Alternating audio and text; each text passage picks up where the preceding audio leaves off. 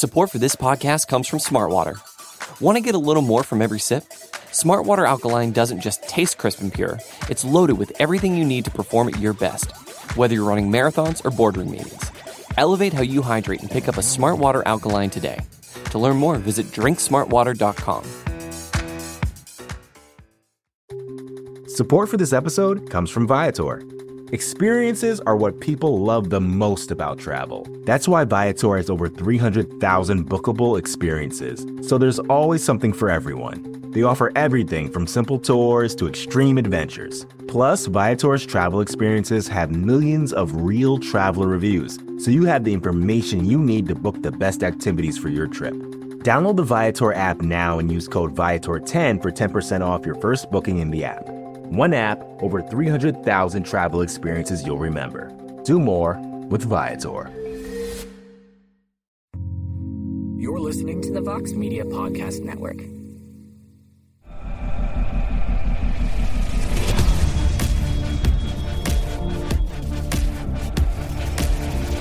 It is Monday. Oh, no, it's not Monday. Jesus. It's Thursday, May 9th, 2019. It's that kind of week, brother. It is that kind of week. And this is the MMA Beat. Sorry, everyone. My name is Luke Thomas. I'm from MMAfighting.com as well as SiriusXM. You know the gentleman to my left, Danny Segura from MMA Fighting, and then Iceman himself, Chuck Mindenhall, the man in the hat from The Ringer as well as MMA Fighting. If you've noticed, I look and sound dumber than normal because I had my stupid face operated on about 2 days ago, and I can't breathe very well. Hopefully I don't start bleeding on air. I didn't bleed too bad this morning, but it's been a bit of a rough run here. Yeah, I think it's awesome that you showed up, man, under these conditions. Yeah, I didn't want to, if I could be candid. But sometimes in life, when you're an adult, you got to do things you don't want to do. But here we are. Here are things that I do want to do. I want to watch UFC 237, which is going to be Saturday. So let's start there, gentlemen. I will start with you, Danny. UFC 237. It's going to be in Brazil. It's going to be headlined by Rose Namajunas taking on Jessica Andrade. First time that a strawweight title fight has headlined a UFC card. But here's the funny part about it. Rose Namajunas beat twice. I would say convincingly twice, although one was short, one was long. Right. Up to that point, the consensus best strawweight we'd ever really seen. And yet, heading into this contest, she's the underdog. She's the underdog against a woman that said greatest strawweight we'd ever seen, beat in Dallas. Why is Rose the underdog, and what do you make of that? Well, we know in MMA, styles make fights, right? So just out of MMA math, just because you beat somebody, that doesn't mean you can beat the person that person beat, right? So I think there's a few things to consider here. One, she's going into enemy territory, which is something that we don't really see with champions. You know, champions usually defend their belt in the territory. So which says something by itself, by the way. Yeah, of course. And Brazil, we know that this is not just like fighting in the UK or anywhere else. Brazil is specifically a hard place to fight in. You know, the food's different, right? The hotels sometimes don't have saunas, sometimes don't have like the adequate equipment to cut the weight. You know, the crowd itself can be very hostile as well. Plus, I think, you know, there is something interesting about the style. And I think Rose Namajunas on Monday on the MMA Hour, she said when you asked her, you know, what opponent can you compare her to, Jessica Andrade? And she didn't really have anybody to compare it to. She said she's a pretty unique challenger. So she is seeing a new look. I still wouldn't label her as an underdog, but, you know, if that's what the betting lines have her as, you know, that's what they have her as. Yeah, it's really interesting, right? Because I think the Jędrzejczyk series should have boosted her stock, but I guess maybe it's just one of those situations when you break it up into, you know, how do gamblers bet anyway? It's all based on some kind of perception. Maybe people feel like she just had Joanna's number, which is a big number to have, but maybe that, you know, they want to see more out of her. If you look at it too, that first title fight against Esparza, you know, the way she was worked in that fight, I think that somehow lingers. It's always the first thing that somebody processes when they watch somebody, and I think that just kind of lingers over her career. So I don't know. I really think that going to Brazil is a big factor in something like that. But I think it's also a kudos to her for just being so strangely unorthodox and in her own head to just do these types of things. I don't know if the UFC incentivized or how they incentivized her to go fight in Brazil and basically give Andrade the emotional boost like that. But it speaks to kind of Rose Namajunas' mindset of how she doesn't want things necessarily catered to her. She's been very different in how she handles her career. She uses the spotlight well, but she doesn't seek it out. Just the way she operates is just a very different mindset. And this is just one more chapter for her. But I think the betting public, just the way Vegas works, I think that it's a perception thing. And right now, Andrade probably seems like she has more things in her favor. You know, if I look at the story of Andrade here, it's pretty straightforward. She's been a contender who, she changed weight classes. She had a couple of setbacks herself against Jędrzejczyk, but has since then just been on an absolute unbelievable run. The consensus clear challenger for this title. Now, maybe that will change with some other ones coming up the food chain, but right now, she deserves it. But for me, and when I look at Rose, and I try to think like what the story of this fight is, Chuck, it seems to me like this is not about popular gain, not this time around. This is about, as we noted, going to enemy territory, taking on taking on a contender people think has a pretty decent chance of beating her. This is an opportunity for validation. Right. When you think about what this could do for her career, do you share that sentiment of mine? Yeah, I think that. Are you talking about Rose? Or are you talking about so? Like, what does she benefit from here? I think that she benefits if she's able to go in there and basically duplicate what she's done in her last 3 fights. And those 2 against Jędrzejczyk, I think that puts her on a different level. I don't think you'd see her as an underdog regardless of the situation in her next fight if that's the case. But I think it goes a long way. I think that it's just one of those things. She's 2-1 in title fights. There's still just enough of a suspicion that maybe we're not seeing everything yet. I think that lingers out there. So I think that this fight, especially going against the momentum that you just mentioned, because Andrade has been just a buzzsaw, and I think that goes into it too. The way she's beating opponents, and then to have to go face her out there. It's not to compare, the therapeutic use exemption that Vitor Belfort, but all those guys that went to Brazil back in 2013 and just got waxed. It almost has a feel of that. Like you're being kind of fed the steak under the door situation where you're like, hey, show up and face Andrade, just lock it up and everybody put the sheet on and catch the blood type thing. But it has that feel to it. But I have to admit, that's what makes it kind of romantically fun is to see Rose have to go against the odds in that sense. Yeah. I think, to your point, this is about validation because if you think of the strawweight right now, really the most successful strawweight right now is Joanna Jędrzejczyk, just out of title defenses, right, and what she's done. Yes, Rose Namajunas is the champion, but, defeating Jędrzejczyk back-to-back, it's the same type of opponent, right? We know that she also trained with Valentina Shevchenko, which has beaten Joanna Jędrzejczyk as well. So right now, we know that she can beat Jędrzejczyk, but we don't know if she could be the strawweight queen, right? I think if she gets past Jessica Andrade, all of a sudden she starts getting into that conversation with Jędrzejczyk where, okay, maybe she can be one of the most successful strawweights as well. And real quickly, do we think that the UFC is comfortable putting this fight in Brazil in part because, one, they want to go to Brazil, but two, getting back to the lingering suspicion you're talking about, it's like, okay, if she can prove this, then we'll start putting her on bigger cards stateside. Yeah. Yes, I agree. And I think that, like what you mentioned before, just her being the first strawweight champion to be on, the main event. I think that speaks to where they're at on that too. I think that the potential is still there. When you look back to the original impressions we had of Rose Namajunas, she was being compared to Ronda Rousey at the time, who was doing all this stuff in the UFC. She was on tough, right? And so she's coming up, and I think there was like this expectation she would do it. I don't know if we ever fully saw it. It was almost like her losses kind of stood out more than her wins, even though her wins have been completely impressive. So this one, I think, it speaks to her star power, what they want her to be, but it also speaks to the opportunity they want her to seize, I think, to go in there and do that. And what about Andrade? Are we missing something here, part of the story? I've been watching the Embeddeds. I've been doing my research on this one. I saw the countdowns. Obviously been following her career for some time. She's an interesting character, but I don't know that we know, at least on the American state side of things, a whole lot about her. Yeah. What part of the narrative am I missing here? I don't know. I mean, honestly, that's where it's confusing, right? Because I think I know Rose Namajunas more so than I knew Andrade going into the fight. I really don't know. I feel like everything we've seen about Andrade is what makes her dangerous, but I don't feel like I'm missing anything about her. I just feel like she seems like she's got a head of steam, really. That's really what it seems like to me. Yeah, she's super legit. I mean, her skills, she stands out from any other strawweight because strawweight's usually 115. That's pretty low in weight.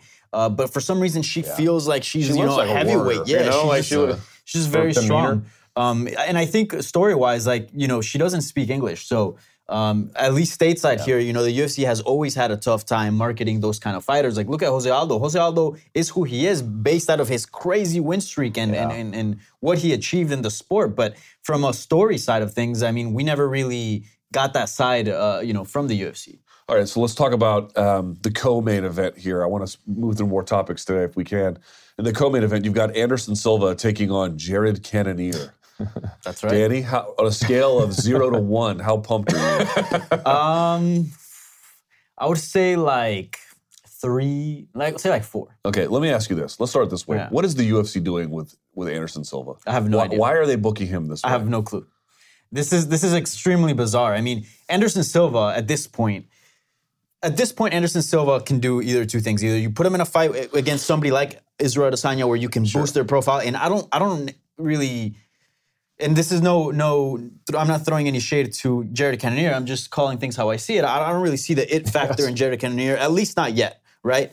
And then you're putting Anderson Silva against that. He should be either in two type of fights. Either, again, like a young prospect like Israel Adesanya, or maybe like a Vitor Belfort. Obviously, he's now at 1, but like somebody, another old dog that has a big name, and all of a sudden that card feels like it has like a really good co-main event.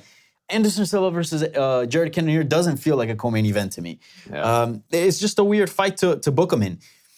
I don't know what else I can say about that. It's a diminishing returns thing because after losing to Adesanya, and I think that even that Derek Brunson fight, it wasn't the greatest showing. He won it. It was his only win, I think, in the last six like legit win. I guess the Nick Diaz fight was overturned, but the last legit win he's had in like 6 years or 7 years, it's ridiculously long time. But it's just diminishing returns because each time he comes back.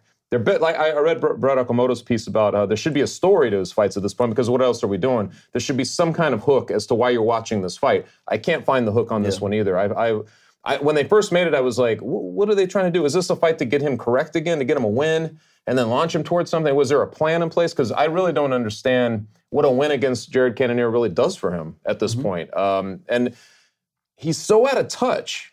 So drastically out of touch. Anderson Silva, when he's talking about Conor McGregor, I feel like we're in two different orbits now. Like there's the collective idea of what's going on in MMA, and then there's Anderson Silva's world where he's like, this is a super, super, super fight. And I'm like, a super, super, super fight? Like this fight is, nobody wants that fight. Yeah. Nobody wants that fight at this point. It seems to me like he's fighting these guys, like he knows he's past it. And so he's fighting these guys almost as like a charity to the fans. That's what it's an exhibition, and we're just lucky to watch it. He's dialed into some self-importance that is just not the reality of our times. It's like, I get it. The guy was a GOAT. I mean, he still is. I think if you look back, it's hard to not call him maybe the GOAT, right there with John, like a couple of guys. Yeah. But I'm like, at this point in time, given where, all the checkered stuff that has happened to him over the last bunch of years and being like 40-something years old, I'm like, I think he values his position more than the fans do at this point.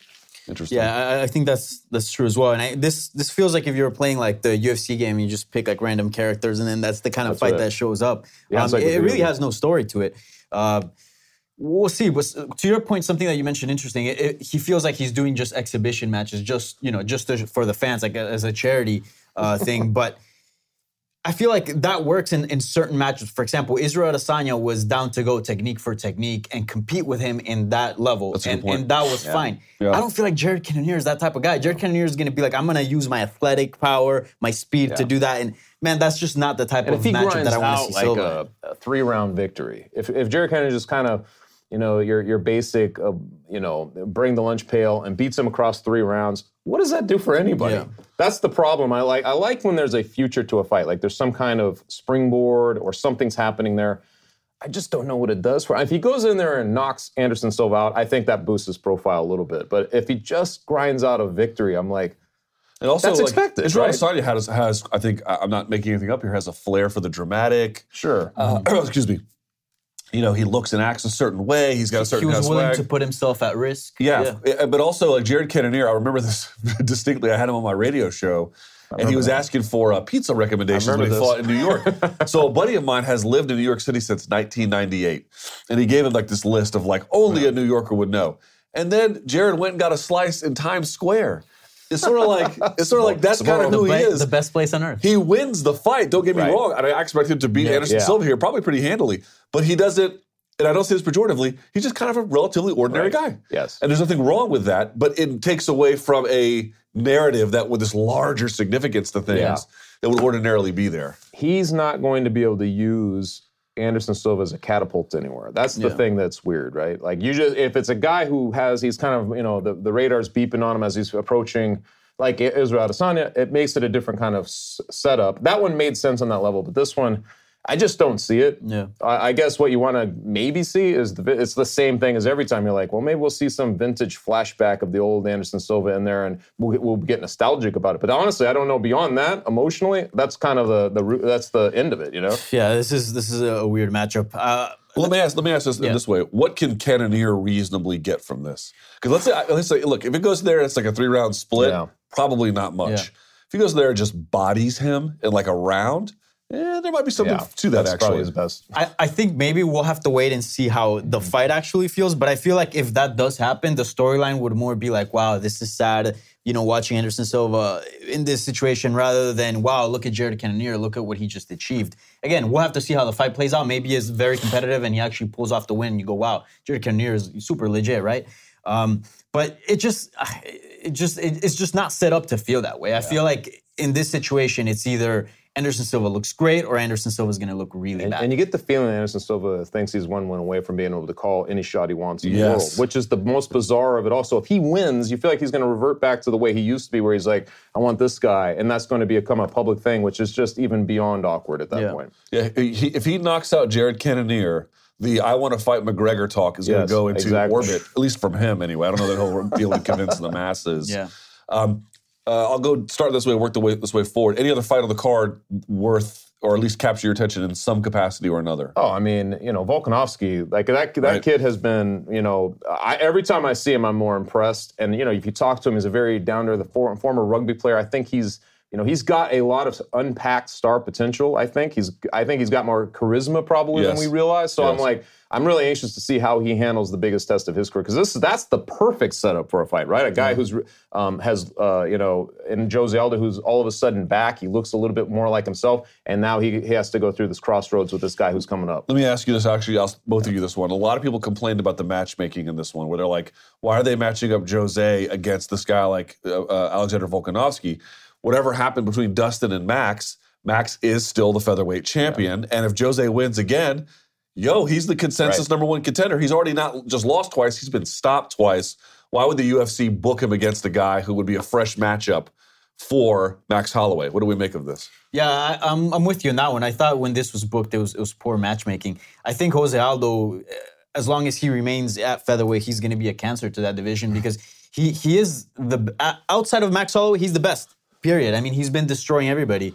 Volkanovski has a solid chance. I'm not going to say he's going to go in there and get smoked, but it's still pretty risky because you got a nice contender. You got somebody that can offer a nice questions into a Max Holloway matchup, because he hasn't versed somebody like Volkanovski. And all of a sudden, you're putting him against somebody that's a very risky fight, and he could potentially lose. So I don't really get the matchmaking in this one. It could be a little bit of matchmakers reading the tea leaves a little bit, looking back at the Jeremy Stevens fight with Aldo, or maybe Moicano, where both guys started off a lot stronger than it ended up. Obviously, Aldo showed the guts in his vintage form by coming back and winning those, basically looking great in the end.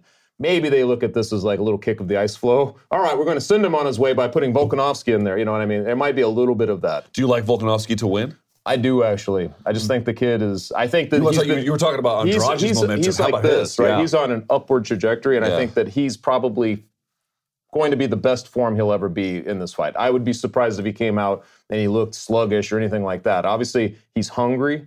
This is, I think he's going into enemy territory. He knows that. I think that the setup for him is probably a big deal, and I feel like you're going to see the best version of him. Yeah. Maybe I'm underestimating Volkanovski, but I feel like Aldo has already received that look. And, shouts out to Alexander Lee, who made a point of this on the A-Side live chat.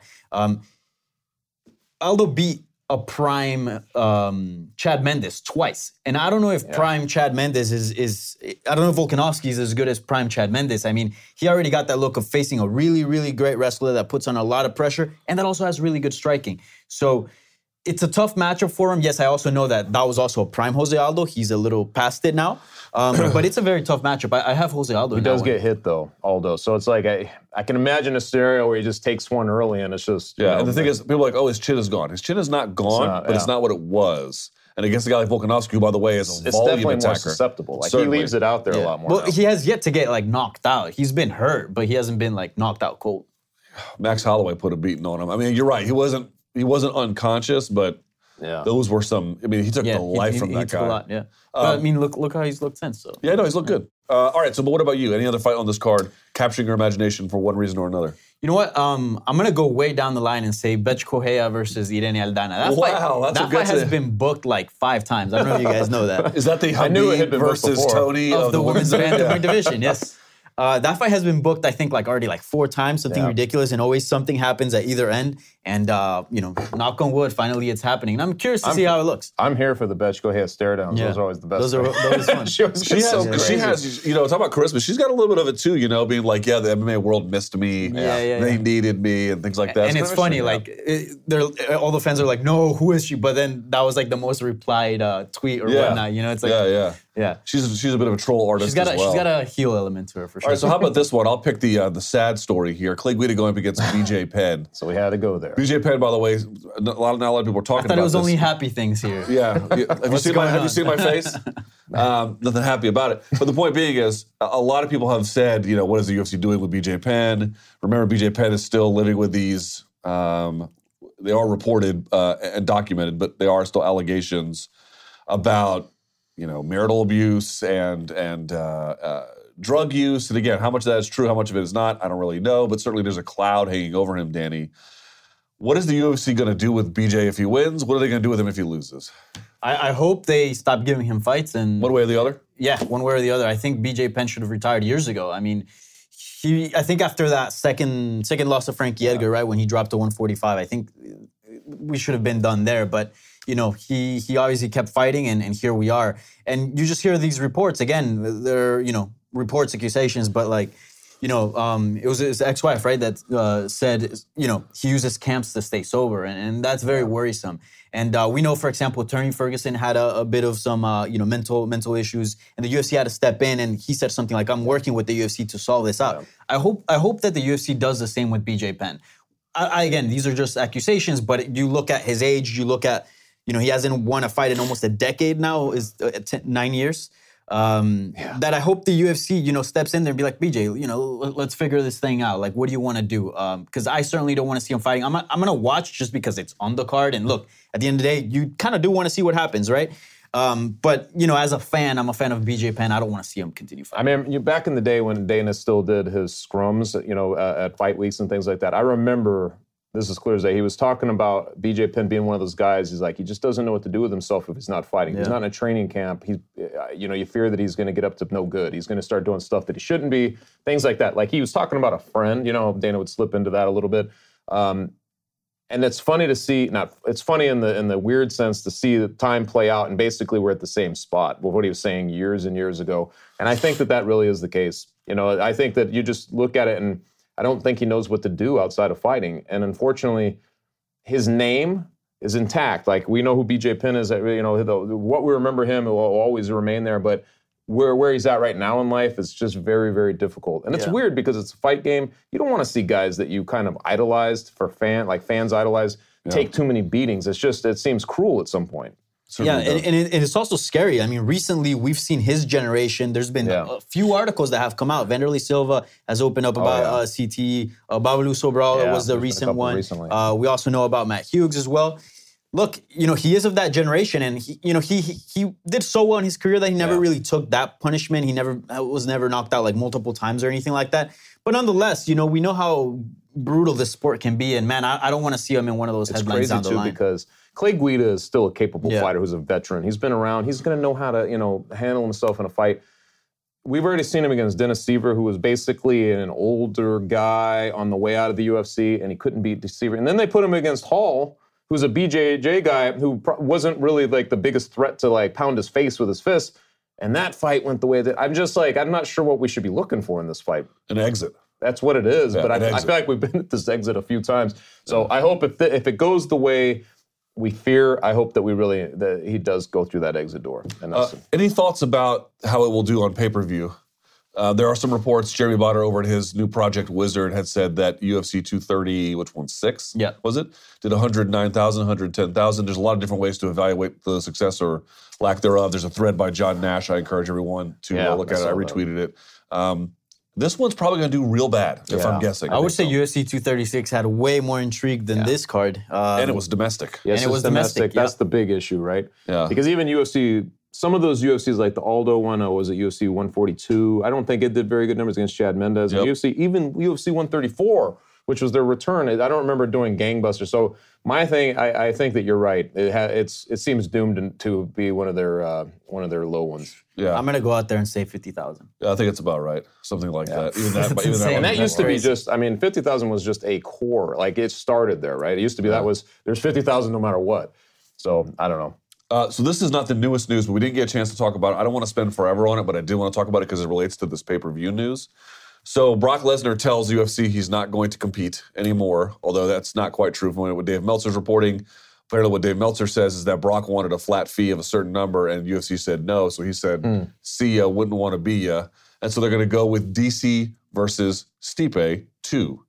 The big takeaway from this story, when you evaluate everything, is what? What's the number one lesson?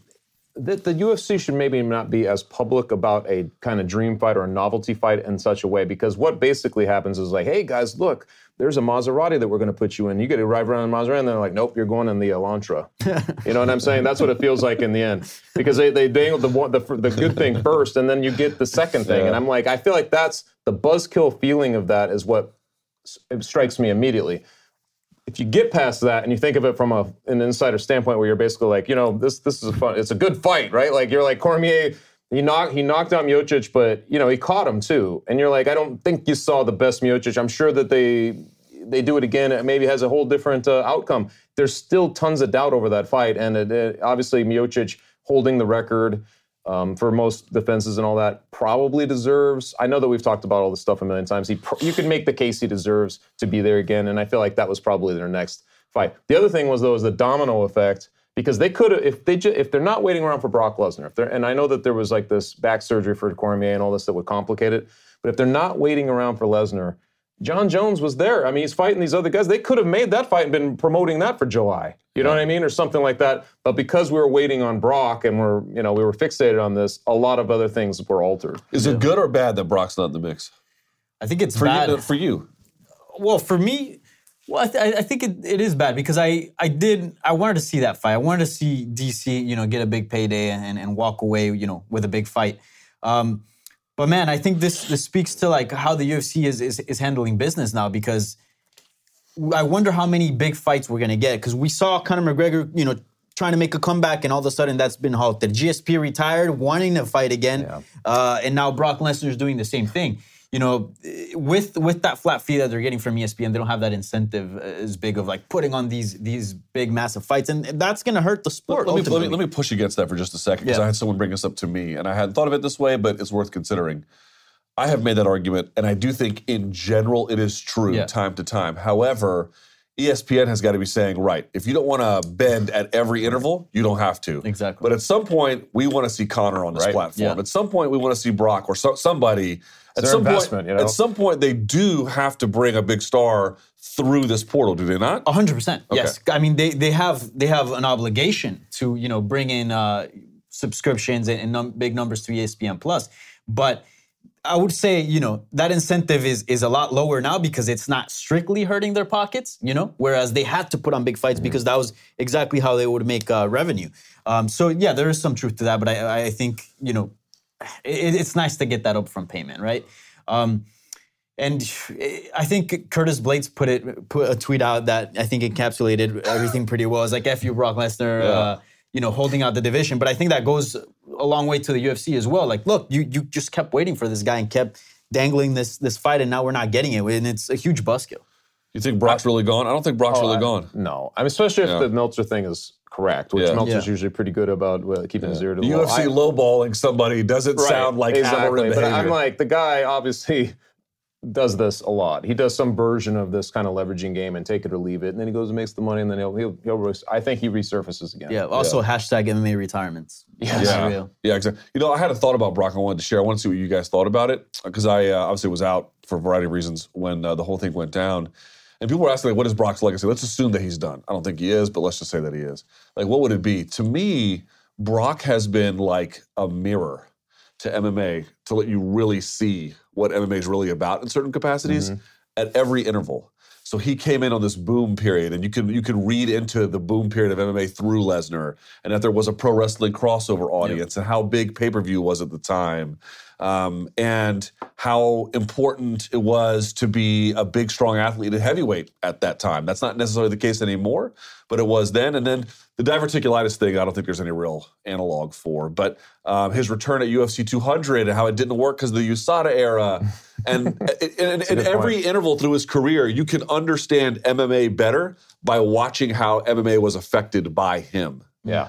For better or for worse, by the way. Yeah, true. So you guys agree with that? I agree. I've never thought of that, but that's actually very true. He has literally been right there for all of these things, right? He's that rooster on the top of the barn by the weather vane, you know? Yeah, and it's also because he hasn't been consistently fighting. Right. So it's not like we saw, progressively things change. No, he's literally stepped in at different eras. He comes in at these big moments, and so that you can see the change moment to moment. I wonder if he's going to come in the ESPN era. That's the next one. And again, it would tell you a lot about the growth and change and everything else about MMA. It's kind of funny in that regard. Let's talk a little Bellator. We haven't talked Bellator in a while. I feel like we got to. It's Bellator 221 this weekend. It's an interesting weekend for Bellator, Danny. It is. For two different reasons. Let's start with the tournament. One, there's the tournament. Okay, yep. Douglas Lima taking on MVP. Mm-hmm. Has this tournament petered out a little bit? What do you mean exactly? So Douglas Lima, I think, fought, 8 months ago for the first time? He's facing MVP. Maybe folks don't think it's that competitive because they really like Douglas Lima. Mm-hmm. Maybe they don't really know Douglas Lima. Maybe it's a lot of factors. I'm not here poo-pooing the tournament. I think the tournament is great. I'm not poo-pooing the fight. I think the fight is great, especially it's a tournament. The guys got to where they got. I don't see a lot of chatter about it. I think this card has flown a little bit under the radar. But it's also, there's so much going on in the world of MMA right now that, it's hard to stand out. But dude, this is a great tournament. This is something that I'm really excited about because fans for the longest time were complaining and crying about how MVP wasn't getting anybody legit, how they want to see him get challenged. Well, you got the chance now. We got the chance with Paul Daly, but I feel like that didn't really scratch the itch too well. And all of a sudden, Douglas Lima, he's going to put it on MVP. So at this point, MVP, he's 32 years old, 14 fights into his MMA career. There's no more catering. There's no more prospect building. Yeah. This is it. Either you're legit or you're not. And we're going to find out on Saturday if he's that guy. And I feel like you can do the same thing on some other fights. What you're doing is you're selling me the merit of the tournament. I don't need the merit sold to me. I'm asking about to what degree has it maintained visibility by virtue of its own strengths? I think there's an argument that has dwindled down a little bit. I'm convinced. You're convinced. He's convinced. You don't have to convince me. You know what I mean? Yeah. I mean, there is some interest loss just because how long it's taken to play out. It's a problem. It always is a problem. Yeah, and it doesn't help also the champion, Rory McDonald, with those comments that came out. That also, you want to see a fired up Rory rather than like, hey, I don't know if I have it in me anymore. I think it has petered out. Part of it is Douglas Lima never seems to attract, for whatever reason, a diehard's critical eye. We just don't make him an event. We don't circle him. I don't know why it is, honestly. If you watch him fight, he's so good. He is so good. And he's literally like an assassin, the way he approaches it. I find him fascinating in that sense. But for whatever reason, he has not translated. And so he's been, quiet as usual. I think the bigger issue was that Daly MVP fight. Because I was there, and that building sagged and died by the second round. It was not a star-making performance. It was not. And I think that for some reason that just, it was like, watching the flowers in the garden wilt and die, all at once. And I for whatever reason, this is carried over. Not many people are talking about this. If MVP had gone in there and just smoked Paul Daly, I feel like there would have been a lot more chatter about this. But he just didn't do it. All right. Also, give it some time, because right now we have this fight. It could be very exciting. It could be a good fight. And then in June, we have, Gracie McDonald. So things could turn. What about that NYC card has turned out to be phenomenal. Yeah. And I'm looking forward to that being here. I'm sold on the tournament. I love it. I love the idea of the tournament. I think the fights, not all of them have gone that great, but the people who are there who should be there, I'm looking around and I'm like, is it because I've been out? I don't see people chatting about it too much. That takes us, though, to the main event. Now, this one actually has captured a lot of attention. It's a champ fight, if you think about it, right? If I'm not mistaken. That is. Although it's in a weird way, but it's a grudge match, man. That's what's fun, right? If you have followed the Pitbull brothers at all, Patricio Pitbull and whoever runs his Twitter account has been hammering Mike Chandler for years. Now, Mike has fought his brother, I believe, twice. Yeah. It feels like they fought like 30 times. It feels like they have... He's always going against a Pitbull. Dude, it's the Hatfields and the McCoys, man. It is a show.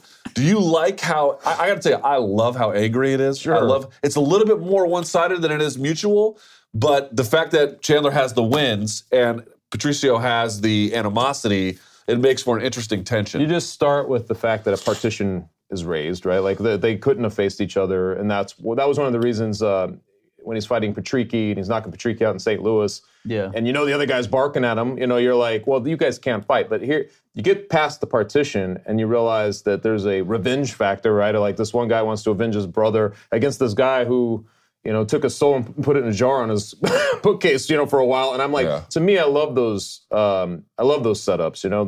There's an organic feel of bad blood always translates to a good fight. I feel like, and Michael Chandler. Let's put it this too. Like these are two of the first Bellator stars. They're guys who are Bellator through and through. They're the guys that have been there the whole way. Yep. And there's an element too that Chandler should win, right? Like Chandler is who he is, but he ever so often takes his foot off the gas and loses this kind of fight. So.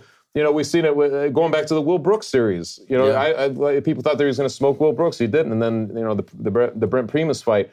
So I think that element of doubt plays over just a little bit too, and that adds something for me. Yeah. I think the bad blood is what's really capturing my attention here. I have this clear picture of like when Chandler knocked out Patricky, and then you just see Patricio on the cage just yelling at him, and they're just going back and forth. I mean, he knocked out his brother in front of him, I was there for that fight in St. Louis. And then got on the cage and heckled him, and then in media interviews called himself a dog owner. Yeah. Like, whoa. This is super intense, and I'm looking forward to it. And like you said, these are two Bellator OGs, and it's always nice seeing that because it feels like sometimes the big fights that Bellator is able to put on is because of names from some other organizations. Right. This is 100% Bellator. And, it's nice to see, the Bellator brand out there. Also, it's kind of interesting that both UFC and Bellator, within a couple of months of each other, are having their featherweight champ go up against their lightweight champ. I suspect, though, Max was a really big featherweight. Mm-hmm. Patricio is not a really big featherweight. He's not by any means a small one. But he's far from big, and Chandler is an enormous. He's fueled like the Count of Monte Cristo. It's all revenge and taking blood, right? Like, it doesn't matter the size of him. He just wants to go exact revenge. Let me ask you about one aspect. I had Michael Chandler on the MMA Hour on Monday, and I asked him about it because it's something that's been really sticking out to me. Patricio has been out there just absolutely beating the drum that Michael Chandler's a PED user. Now, to our knowledge, that is not true. And I asked him about it explicitly. He said it's absolutely not true. You asked Chandler about it? Uh-huh. Okay. I asked him, is there any merit to it? Because a lot of media will be like, how do you feel about it? No, is it true? Is it true or is it not true? And because I have to rely on his answers. Of course. I don't suspect it, but I had to ask him. He denies it. And then I asked him a different question, which was, do you feel like your reputation has been stained by a guy just getting out there and saying these kinds of things? And you not really having all you could say is no. It's like how does it feel to beat your wife? Right. But I didn't beat my wife. Yeah, how does it feel, wife beat? You know what I mean? Like, how do we feel about fighters accusing each other of things like this? And then how do you cover it when it is essentially kind of baseless?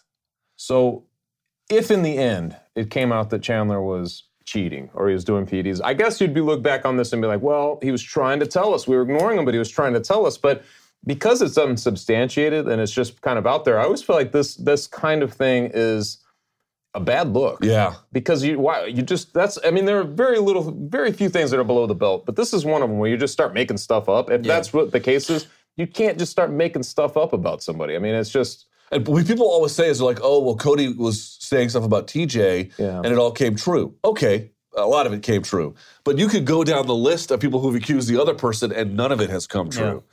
So I was battling with this. I was like, how are you supposed to cover this? I don't really know.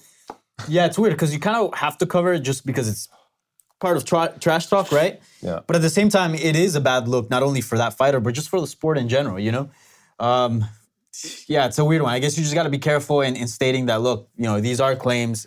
Chandler has never failed any drug test, and kind of be very clear about that. I know, here we are talking about Chandler with drug. I mean, the guys, but for the fact that Patricio brings it up, we would probably never bring it up. It's crazy with Michael Chandler, right? Like, he's a guy who's been nothing but loyal to Bellator. He sought opportunities. He goes and adopts, this kid and has this whole feel-good story going on, and yet we end up talking about him in a way that over speculation of something that's unsubstantiated. Yeah. It's really weird. The fight game is very strange in how it works.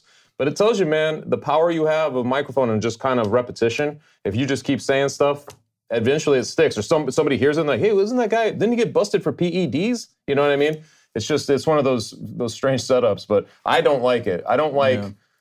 Where are the boundaries then? If somebody's just going to make up stuff about him, I mean, or if you're going to say something like that, well, where's the evidence? Like, true. If you're going to come out with these claims, like, what do you have to support them rather than, This is MMA. You don't need evidence to make claims. That's a good point. All right, so then that takes us to something else. We discussed it briefly, so Chuck, let me go to you very quickly on this one. Conor Cowboy. So Cowboy wins, defeating Al Iaquinta. By the way, I was looking at some of the Cowboy's wins. The Al Iaquinta win stands up there as one of the best. Oh, yeah. This was a fight designed for him to lose, I think. What do you mean? Well, I mean, the times he's faced guys like this, I feel like the guys who, maybe are at the top or near it, or for whatever reason, that's when he has dropped the ball. Like, he beats the guys who are kind of usually the up-and-comers, like the prospects. He's able to beat them. He's able to kind of, discard some of the known names, like the Matt Browns, the guys who are the brawler. Like, he's able to do that. Yep. But if there's a guy who just seems superior sometimes, he'll fight down. I don't know why. He just doesn't show up in the moment. So it was telling for him to go beat Iaquinta. This was a big one. All right, so then it gets to this question of, like, should he face Conor? Let me get your temperature on this one. Do you like that fight? Do you love that fight, I guess, actually is a better question. So I love any idea that Conor McGregor would fight one of these guys. Like, he's certainly one of them at this point. I feel like they've had multiple moments where we've contemplated it, going back to that big Go Big event or whatever that was back in the day. They've been kind of at it since then, and we've had many times where we've contemplated it. And I feel like at this point, Cowboy Cerrone couldn't have put himself in a better position to get it. And so at this point, I'm like, I hope it happens. I don't know if I would say I love it. I love it as much as if Gaethje fought, something like that. Like, there's a couple of fights they could put together. But yeah, I would like to see it. I just want to see. I would like to stop flirting with the idea and actually book it. But at this point, I'm like, I don't know. I don't even know what McGregor, like, you hear Dana White and he says he's negotiating, we're going to have something in the summer. That would make sense. That's what Cowboy wants. So I hope for Cowboy's sake, and I think that that's a winnable fight also for Conor McGregor. I think it makes sense on that level. Yeah, I love it. So let me ask you this then, because we talked about it a little bit already. Given what we talked about with Brock, do you have concerns that they will not be able to make a Conor and Cowboy fight? In terms of ESPN, money, the plus thing, whole 9 yards. Yeah, of course. I think it's very possible that it doesn't happen, but I'm not too worried about, how the negotiations are going to go down, because Conor McGregor is not the champion. The ball keeps rolling with Khabib defending his belt against Dustin Poirier, against whoever else comes up. The issue with the Brock situation was that Brock wanted to fight the champion. So all of a sudden, you got guys like Francis Ngannou, JDS, who are very deserving of fighting for that belt, waiting and having to take other fights that they probably shouldn't have if the champion would have been active, right? Yeah. So that's my issue with it. But look, this fight is not clogging anything up. So, take your time to, for whatever, however long it takes to build, do it. But I'm all for Budweiser versus Proper 12. I'm all for it. I mean, back in the day when he was fighting Nate Diaz, McGregor, it didn't make complete sense. Obviously, it was circumstance that put them together, and then it became this series, and off Conor went on his many digressions, But I feel like this is a fight similar, because Nate Diaz, to me, was like a, anti-man. He was it kind of joined forces with Conor at the right time, and they were actually kind of fighting the UFC together in this weird way. I feel like Cerrone is kind of the opposite in that sense. He's more of like the company guy, but he's similar in terms of his approach to the fight game, like the way he fights, the way he brings it every time, the way he kind of just no nonsenses it. And I love that aspect. I love when guys are like that. You just want to see a guy go in there. Doesn't matter what Conor says to him, tries to revel. You know what I mean? Like, they're going to go out there and he's going to fight exactly the same. So I like that setup. And I also, something I mentioned in the MMA hours, something the UFC needs to get better at is cloning their stars. Like, at this point, cloning? Yeah, at this point, McGregor is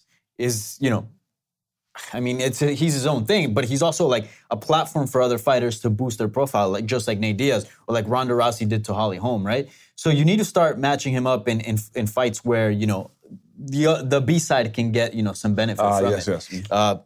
So it's like Nurmagomedov, right? Exactly. Look at Nurmagomedov. Look, he became all of a sudden a huge star just from that rivalry with Conor McGregor.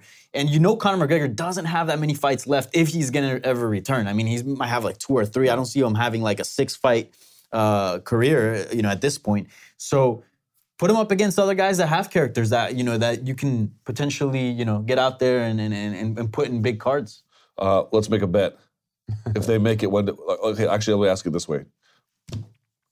Make a prediction. Do they make it or not? Does the fight happen in the summer?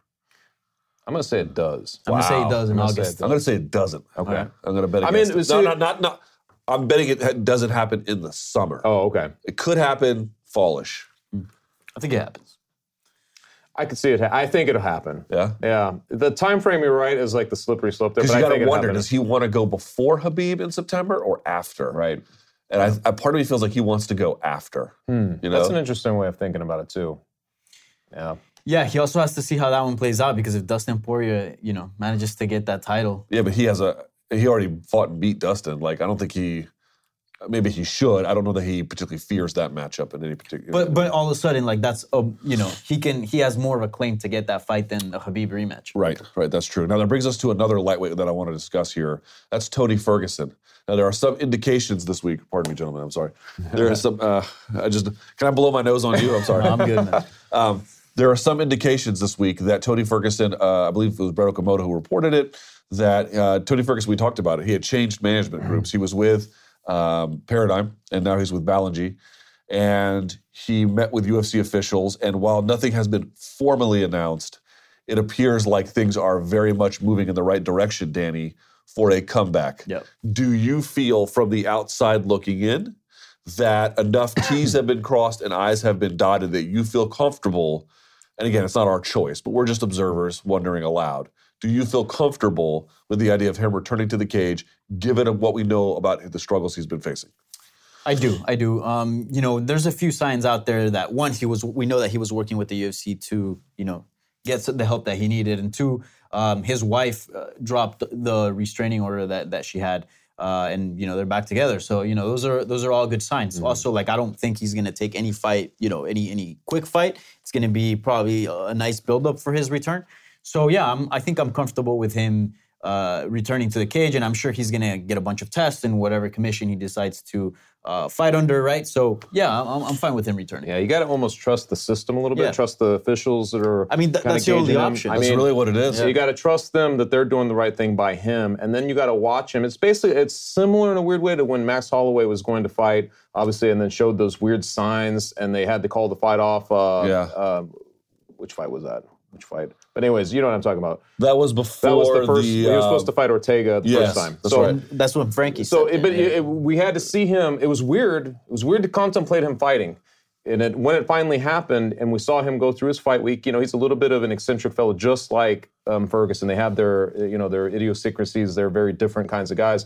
But we saw Holloway go through his fight week, handle himself, and then look great in there. I think that's Ferguson's blueprint. He has to just go through his fight week, be who he is, look good in there, and then we'll put that aside. I think that it's going to take that sort of thing. Then you got to just trust the officials know what's going on better than we do. Here's the part that is hard about trusting the officials when they're letting guys like BJ Penn fight. You're like, True. You know, obviously BJ Penn, well, I don't know. Is that a guy that should be fighting right now? Like, there's a lot of questions. You're like, Jesus, man. Like, yeah. You know, it's a different question. Like, I'm with you guys. I kind of feel like, for whatever reason, I feel soothed. And my concerns are largely assuaged. I think also I think it's fair to compare that to the BJ situation, but there's also key differences there. Like BJ, fight skill wise, you know he doesn't belong there anymore. Like fight skills. Right. So why is he fighting? Exactly. But Tony Ferguson, you know he's a killer, right? You know his skill set. No, but that's not my point. My point is, if you're going to let a guy so utterly unqualified at this point, BJ's a legend, but he's not currently competing as a top tier lightweight. He's not even competing. I mean, he's far from that. You're going to let a guy like that compete, who else are you going to let compete? Right. You know what I mean? Like, and I feel like two things give me pause. One is that Tony is so much more visible than BJ at this point. So if something went wrong with Tony, it would blow up much more. So that gives me, I think the UFC is aware of the optics of it. Right. And then 2, you mentioned his wife has really, there was a video put out. Do you guys ever watch Mixed Molly Whoppery? Nope. Oh man, you are missing out. It's a guy who sounds like, I don't know, like a Coney Island guy who sells hot dogs or something. I don't know. But he's super smart, or I'm assuming it's a he because that's the narrator's voice. He makes YouTube videos, yeah? But they're long form and they happen after a story is almost over. And he made a point, and I thought it was absolutely true, which was Tony's wife went out of her way to make sure that Tony's reputation was not sullied in this by noting in her initial public statement that he's a great father, a great husband, we're just working through things, and then to your point, dropping it. So all of the response to Tony was, hey, it was almost like get well soon, man. Yes. Versus BJ, who everything has been secretive and quiet and, behind the scenes. This has kind of been out in the open. So to me, it feels like, check if I'm wrong, a little more transparent. A little bit more transparent. Oh, yeah. And it helps that he kind of came out publicly and was like, hey, guys, I'm going to seek the help I need. If just doing one little thing, I mean, I haven't really heard much from BJ Penn. And it's almost like they're sneaking him through these cards these days. And I'm like, it's just an odd look. But it's similar in a weird, like in spirit, but it's obviously a completely different setup for this. I agree with you. I think the scrutiny is so big on a guy like Ferguson, so they got to be right. Because the fights that he is in at least the orbit of are Dustin, Khabib, I know, Conor. You know what I mean? Like, that's a lot of media those guys are going to do. Gaethje, right? Which is nuts. He's not fighting in any prelims. Any thoughts about who he should fight? That's the problem with the lightweight division right now. It's just so clogged that there's still no answer to this question. It could be Gaethje. I mean, I would. To this day, man. I mean, it won't happen now. Now there's no easy way to make it unless he somehow slips in there, somebody gets hurt, whatever. Yeah. That'd be the weirdest thing for Ferguson to finally get the fight with Nurmagomedov after somebody falls out and he goes in there. But that's one of those situations where I wanted to see that fight just because of the styles. I think he's got the weird, unorthodox, it's sort of almost intangibles that might give Nurmagomedov the trouble. I would still love to see that fight. Obviously, that's not happening. So you could take any of those other names and I'd be fine with it. But I still want to see that one. Yeah. I think if I were Tony Ferguson, I'd just wait. I mean, Khabib and Poirier are supposed to fight in September, right? Yeah. Look, Poirier didn't show up for the Nate Diaz fight, right? He had some issues. We know Khabib hasn't showed up to other fights as well. We know how crazy the sport is, and we know how the UFC machine, they always have to keep rolling. So who knows? Either guy could fall out, and then next thing you know, he's fighting for the belt. This sport is so ridiculous that I think that's how Ferguson and Nurmagomedov will fight. It was when we never saw it coming. All of a sudden, they'll be fighting. Like, you know what I mean? Where he'll fill in. I know that's unpredictable, but I could see that basically being the setup for those guys. All right, so that takes us to the final topic before Under the Radar. PFL makes its debut on ESPN tonight. Now, what's crazy about it is this is supposed to be PFL 12, I think. And in the press releases, they'll be calling it PFL 1. Because it's a new season, Luke. Come on now. Yeah. It's very confusing. Still makes it PFL 12. It just makes it season 2. But, okay. How do we feel about what's going on at ESPN, Danny? Feel like it's going to make it? I think so. I think this is a great move for them because ESPN... No, it's a great...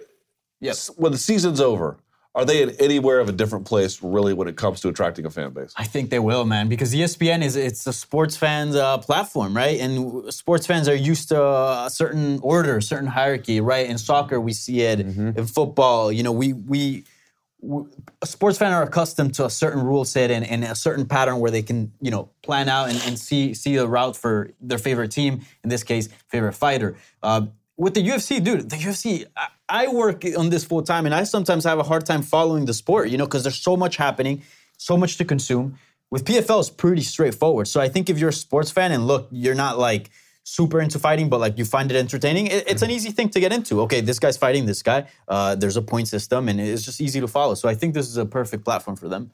I dig it, and I hope it works. I really do, because the last season, I felt like it did what it wanted to do, right? Like, it got a couple of these guys who are recyclables who are able to get in there and win this. And there was the one guy in Utah, Sean O'Connell, who, by the way, is now a commentator for this season. So you see how these things kind of pay forward. I was really interested to see if a lot of people would want to join the PFL after the last season, because you do see these millionaires. You see these guys cash in the $1 million check, and it is prize fighting.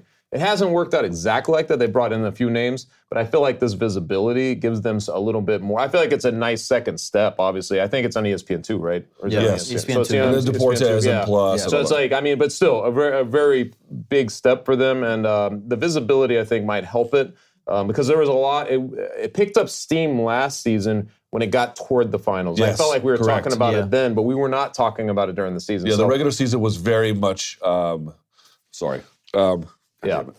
was very much just filler. Yeah. And then you're right. And I then thought it once it picked up. got to the playoffs, Yeah. then you were like, oh, okay, there's So at something least, going on at here. least this season they're hitting the ground running with this, and it'd be cool to see like what they're able to do with that. Here's what I I'm still also curious to see Kayla Harrison's star power. So let me get to that. So platform, like I disagree fundamentally with the idea that sports fans want to see a tournament.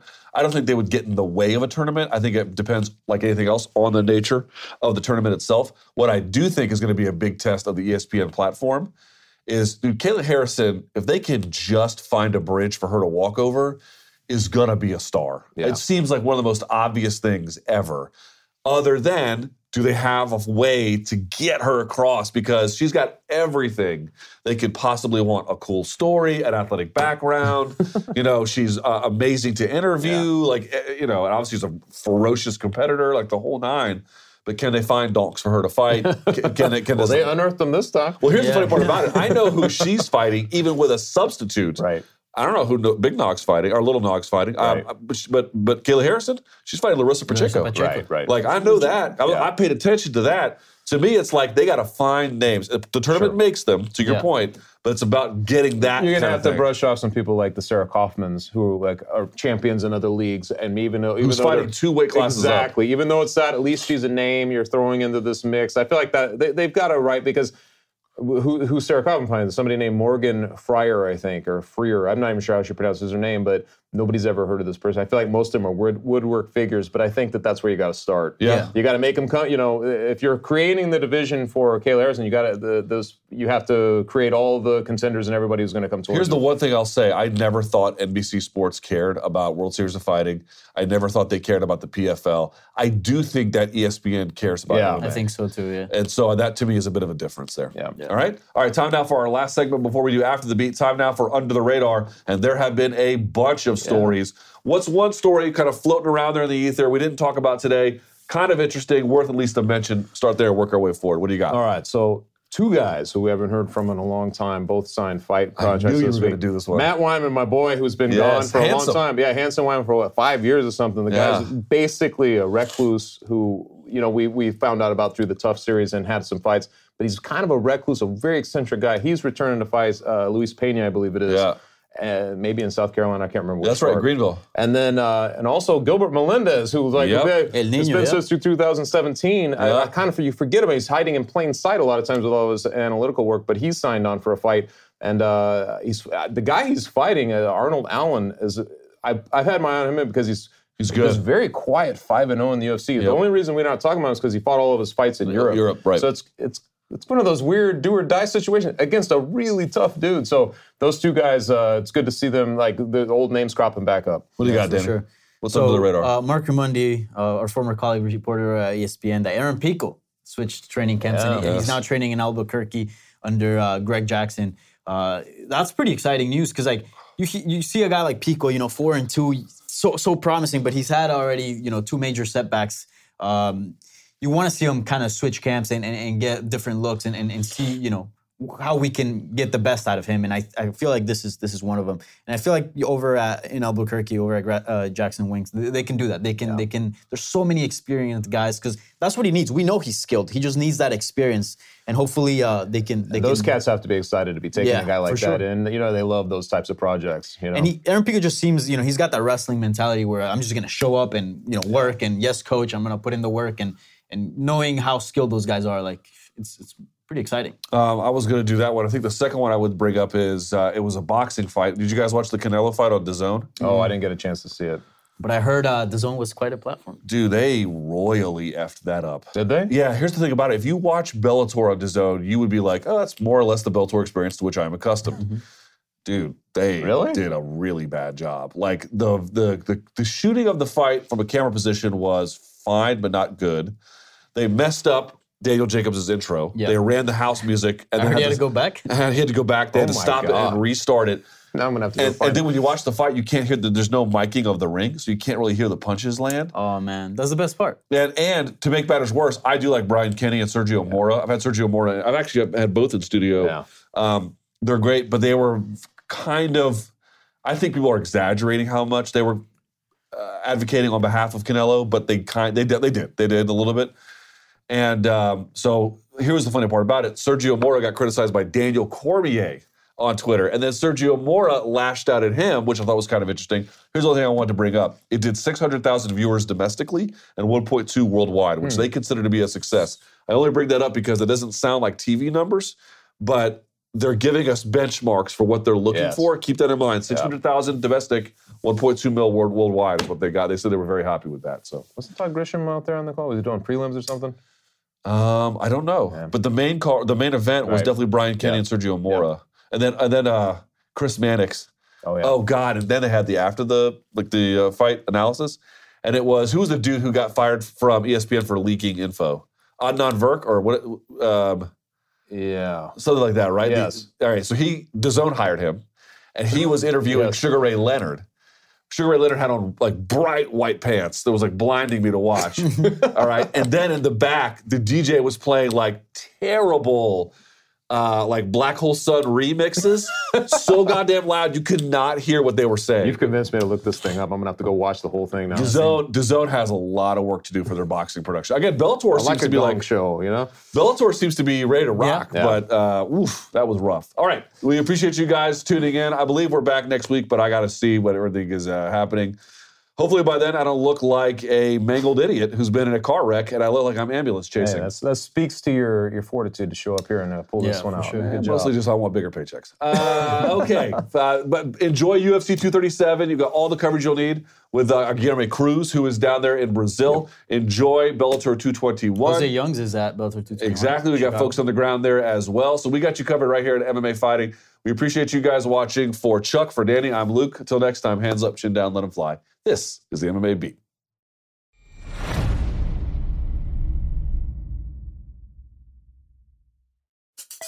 Support for this podcast comes from Smartwater. Want to get a little more from every sip? Smartwater Alkaline doesn't just taste crisp and pure, it's loaded with everything you need to perform at your best, whether you're running marathons or boardroom meetings. Elevate how you hydrate and pick up a Smartwater Alkaline today. To learn more, visit drinksmartwater.com.